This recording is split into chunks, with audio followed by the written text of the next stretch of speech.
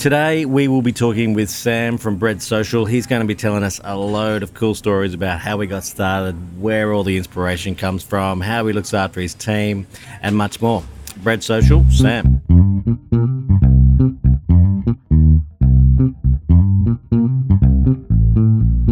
Sam Saulwick. Yep. In my phone, you're actually Sam the Columbian Bread Lord.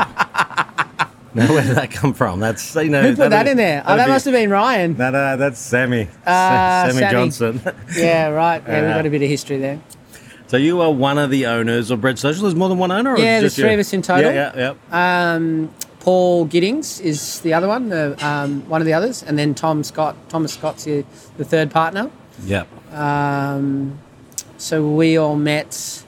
Paul and I met years ago at Burke Street Bakery in Sydney. Yeah. They had a sister company, Central Baking Depot, and he started baking for them. I'd sort of had enough of the night trade and working around alcohol, and decided I wanted to go into something different. And coffee had always been a bit of a passion. And him and I just sort of found a synergy, and big fans of what Burke Street and Central Baking Depot were doing at the time, but we felt there was maybe a way to do it on a smaller scale and not let it grow to something that was 15 shops, and those guys really set the bar, and they were the pioneers of that kind of Australian artisan bread culture around that time.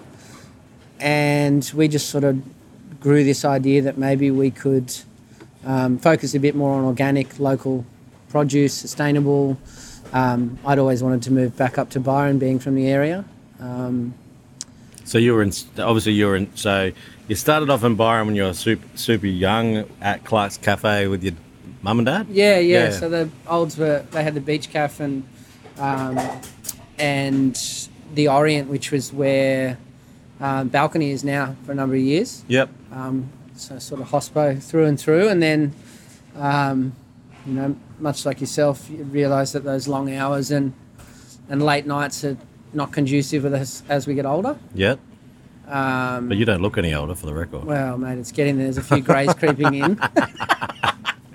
And then, moved, as a lot of kids in the Shire do, moved away and wanted to go and hone some skills a bit more in Sydney, and hopped around a few different places down there, and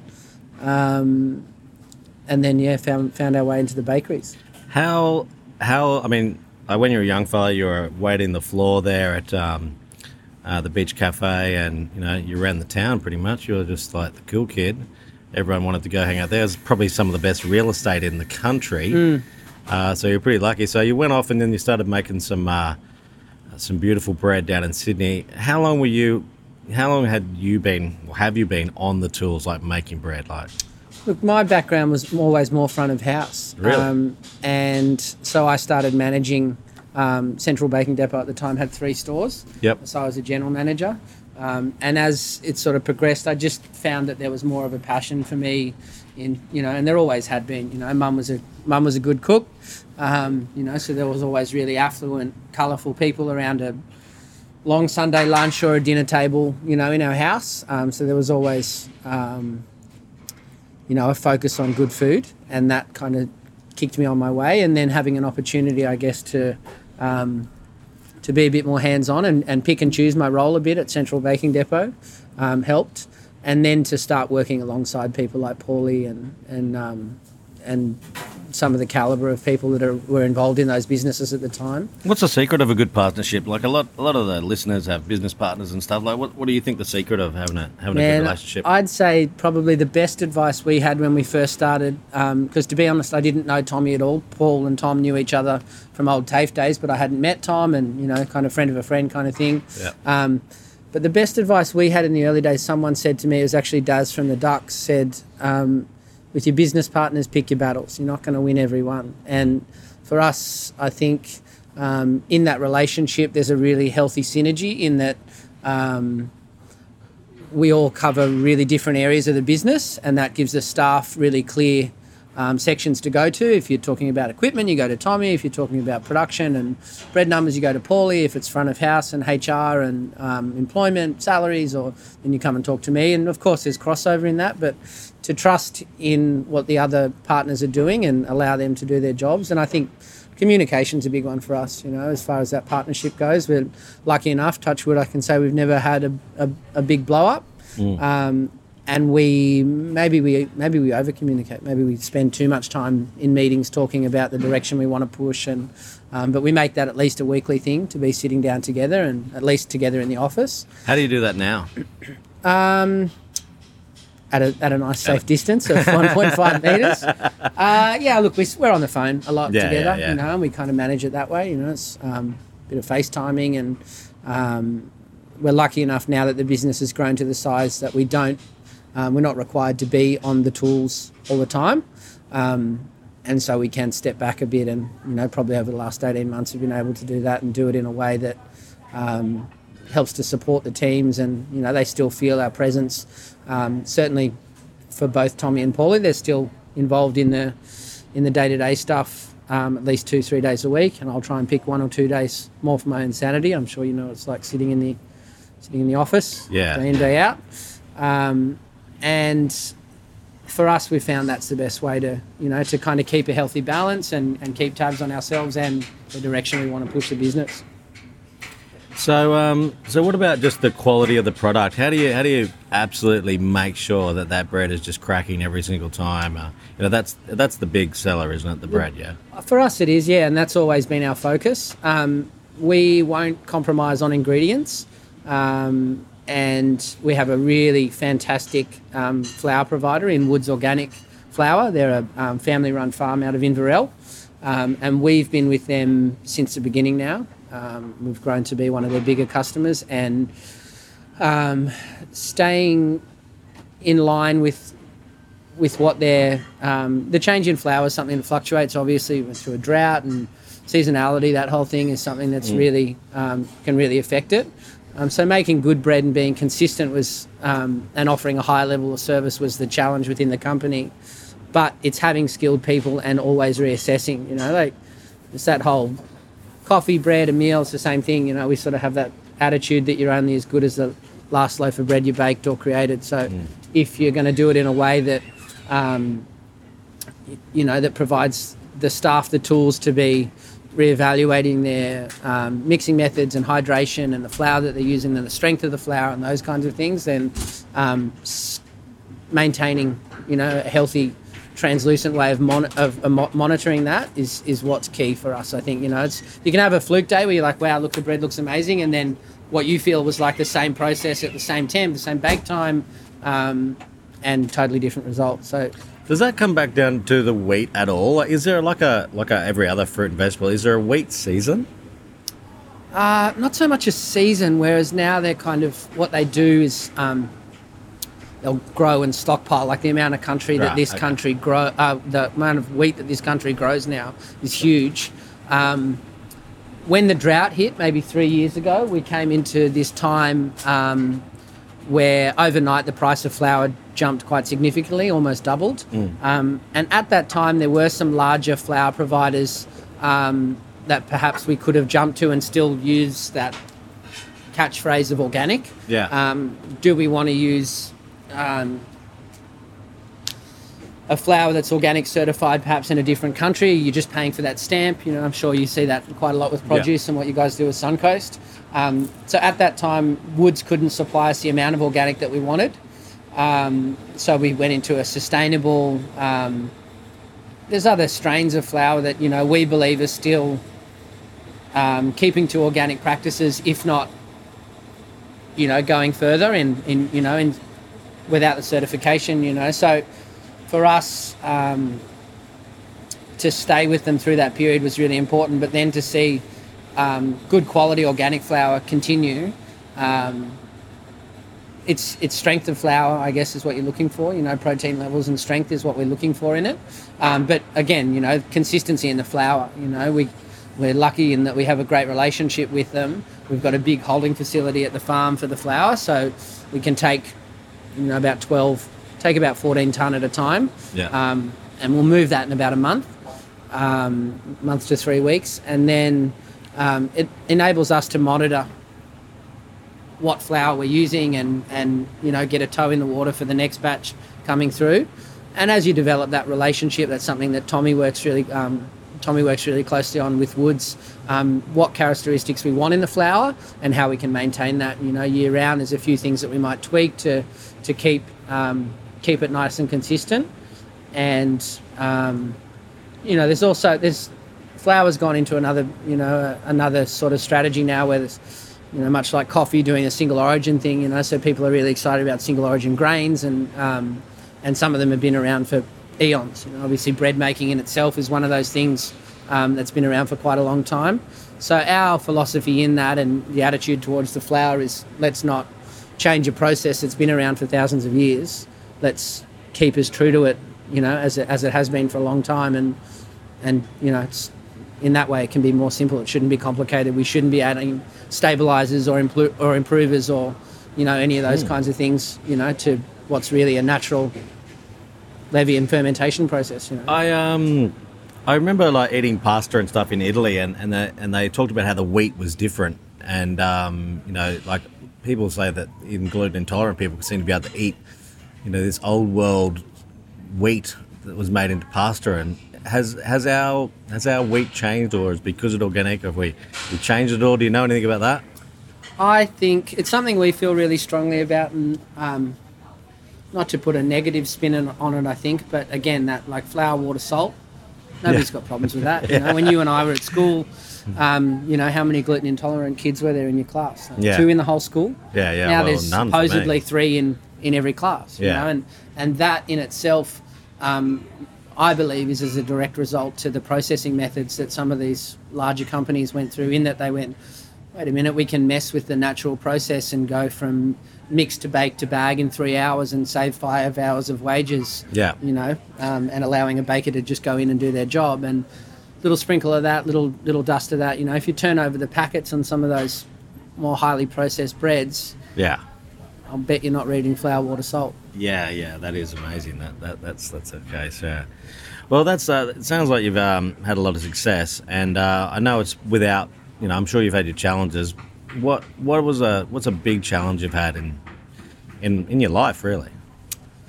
Personal level, I'd say the old man passing away was a big one. I remember that. That was really unexpected. At the time, he'd just finished at the Beach Cafe after 20 years and was looking to retire. As you hear, a lot of those kinds of people, I think, that have worked their whole lives, and in that way, having that strong work ethic has kind of provided them purpose within their life. That was probably on a personal level. And look, to be really honest, I know it's current right now, but the virus, this thing coming at our business is something that obviously none of us could have planned for. And in the area of the business that I tend to be attentive towards, in the financing side, I guess in some ways I felt like I should have been ready for that, or been able to safeguard our business from that whole thing as it came on. And for us, it changed our business within 48 hours. The number of wholesale customers, restaurants and cafes, I'm sure much like yourself, just fell away overnight. Yeah, it's been a massive challenge for everyone, and it's probably the reason why we've got a bit of time to talk today. But there's a building going on next door, if anyone's wondering what that is. There's a few cars. We're out the back of Bread Social on Tweed, and a little bit of background noise. Hope that's okay. But back to your dad. Like, what can we learn as young men, or middle-aged men now? We're still young. Yeah, okay, we're still young. What can we learn from what he did? Was he working super hard? I do remember him myself because it was back in the Fruto days, but obviously not very well. But I remember it all going down. But what can we take from that? What can we tell the listeners? Like, what was his big thing? Man, I think for people like you and I, and what I try and take away from it on the regular basis is time with family. Like we're not promised tomorrow, and I don't need to be the richest bloke in the cemetery. And I think I got 3 young kids, and I think in that way, if we treat them and teach them in the right way, and instill the work ethic and and some of that kind of stuff, then they'll go on their own path, you know. And I think, you know, those lessons, you know, I do remember things like the old man working really hard on a Saturday and a Sunday, never having weekends off and not being able to attend soccer games and, you know, coming and watch your surf and doing things like that. And, you know, sure, he's a great role model, but, you know, I think the idea is that we evolve, you know, and in that whole evolution thing, we, you know, what we choose to pass on to our kids, you know. So now I think, if Paul and Tom and I have a thing at the moment where we won't work, and we have done now for almost 2 years. We don't do weekends, you know, and you know, from a business sense, we should be here Saturdays and Sundays and covering penalty rates and all that sort of stuff. But that time with family, I think, is really important, you know, and those early formative years. I've got, you know, a 10-year-old, and an 8-year-old, and a 2-year-old. That's the time you don't get back, you know. And oldest is 10-year-old girl, and she's already at that stage where she's not wanting to hang out with dad. Dad's not cool enough, you know. So I feel like my days are numbered in that way, you know. So probably one of the most important times now too, like that age, you know.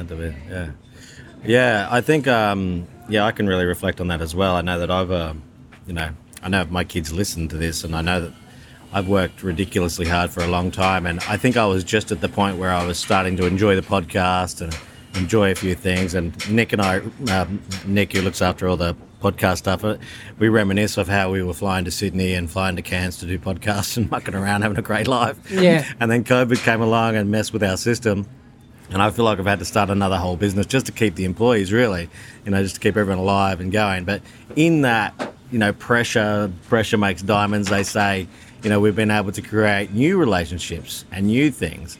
But yeah, getting, you know, we're only 5 or 6 weeks into really hitting Queensland, New South Wales, or Australia. But I feel that I've made so many connections, and for any of those ones that are listening, and I haven't called you back, I will, or please call me again, because we've literally had hundreds of inquiries of products that want to go into the boxes, and I've just really, and then you've introduced me to Renio.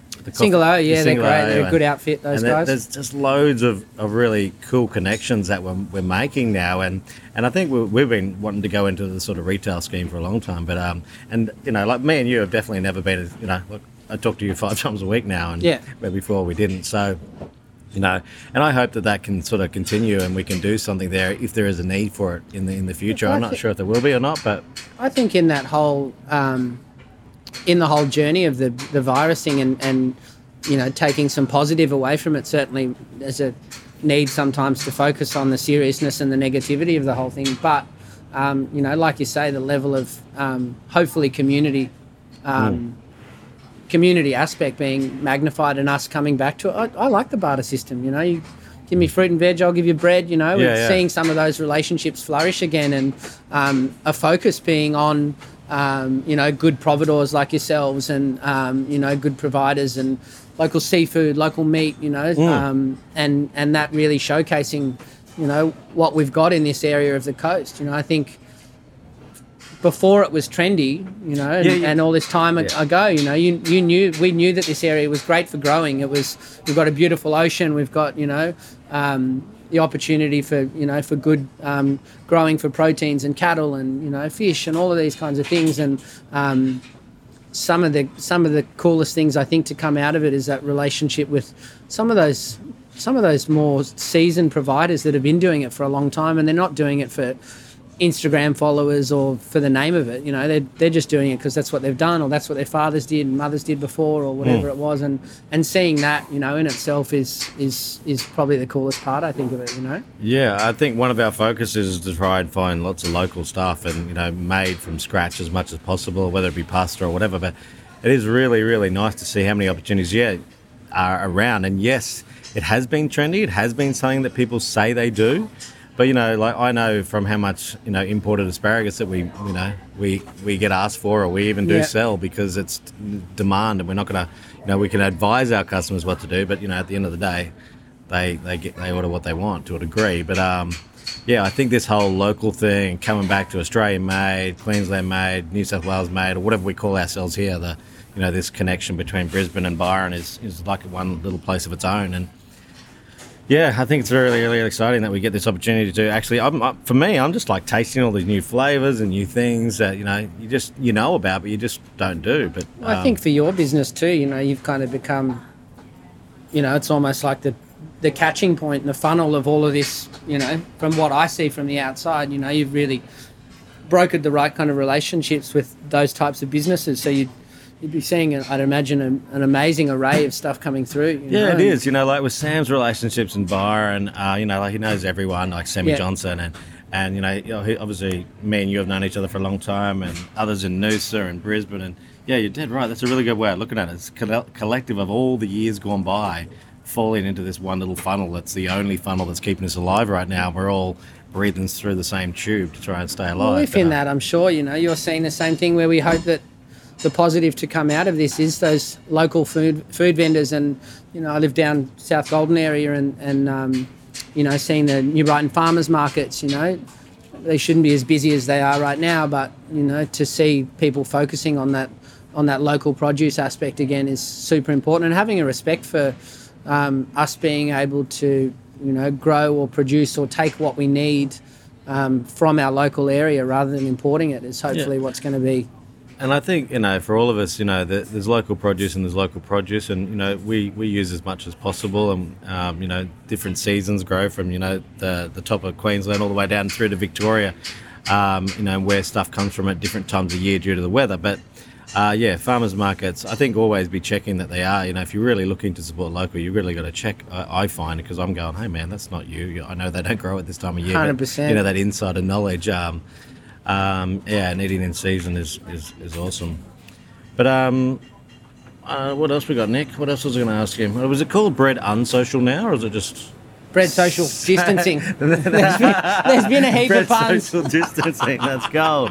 Why didn't we think of that? There's been a heap of puns about it, and in the name, that was probably one of the hardest things that we had in the early days, was the name and the logo that we couldn't agree on. And the social part to the name was more based around the idea that baking bread and pastry in itself can be quite isolating. So in that way, we found that, if you're up early in the morning, you're baking with one or two colleagues, often there's not that connection with the end consumer. So you don't get that gratification of going, oh, look, I baked this and we use quality ingredients and I really think it's a beautiful product and I hope you enjoy it, and seeing that return feedback. So the idea for us in that social element was to hopefully bring the community into the whole process of bread making. And again, another positive coming out of the virus thing has been the number of people wanting flour starter. We had bread classes going down at the farm, and unfortunately had to pull those away. But in replace of that, the number of people that have come to us and purchased flour and starter and a little bit of a how-to recipe kit and have gone on their own bread making journey at home is super cool, So you get people adding it and sending you photos, and that in itself has been really nice. People are taking a skill away from this whole thing that hopefully they'll, not just kill time with the kids, but, kind of enjoy hopefully into the future. I think that's a really good thing to come out of this. I feel like we've almost gone back in time and that we are teaching our kids how to make bread. Like there's a lot of kids who wouldn't have known how to make pasta or bread or anything, and the people who are able to work from home and they're able to manage their kids and all that stuff. Yeah, I know I'm saying what you just said. It is such an amazing thing. You get to, I'm sure, like yourself, my partner's at home and trying to find creative ways to keep teaching the kids and keep them occupied when they're feeling a bit housebound. Something like that, fill up a whole day, if you're following the process with them and go off into other little doughs and things that they can play around with, it's nice, it's nice for them. And like you say, it comes back to that old world way of doing things in that we used to be a lot more self-sufficient. Favourite fruit? Is avocado a fruit? Avocado's a fruit? Or star fruit? Really? Carambola? Yeah. Nice. Veg? We've been growing a lot of eggplants at home at the moment. I'm just thinking about what's in the garden. How do you say that in Colombia? Eggplants. What else do we ask, Nick? Where do we buy your bread? Where do they buy their bread? At Suncoast, of course. You can add it to your veg box there. Look, we've got a great number of local businesses supporting us. Obviously, big ones, Three Blue Ducks at the farm. They have a beautiful bread stand down there with a lot of our treats and certainly their own stuff too. But we have brokered relationships with a lot of those independent individual businesses around the area. Queensland, Highline up in Palmy, Commune Espresso. Look, down in the Shire, there's a huge number of businesses. Bay Grocer, that's Bay my Grocer is a big one for us. We love those guys. They've got a beautiful big Everyone bread stand loves in those there. guys. They're awesome. You can't not love them. They're offering in there, and this whole thing, I'm sure they're doing really well from. Yeah. I hope Look, so. Santos stores, Seed and Husk down in Lennox Head. So just Suncoast Fresh, really, but But Suncoast, we highly recommend That's a going stupid to Suncoast. question, Nick. Yeah. Not just about you. Right, I don't know. Let's wrap this up. Thank you for having us. It's amazing that you can be in New South Wales and I can be in Queensland. This border is only about a metre thick, so we're really lucky that we got to do this today. And thanks for having us at your beautiful bakery, and thanks for giving us all the treats. And what's your Instagram so people can find you? It's just at the Bread Social. At the Bread Social. Perfect. Thanks for Thank you coming, very much, guys. Matt. Done. Come on. Easy.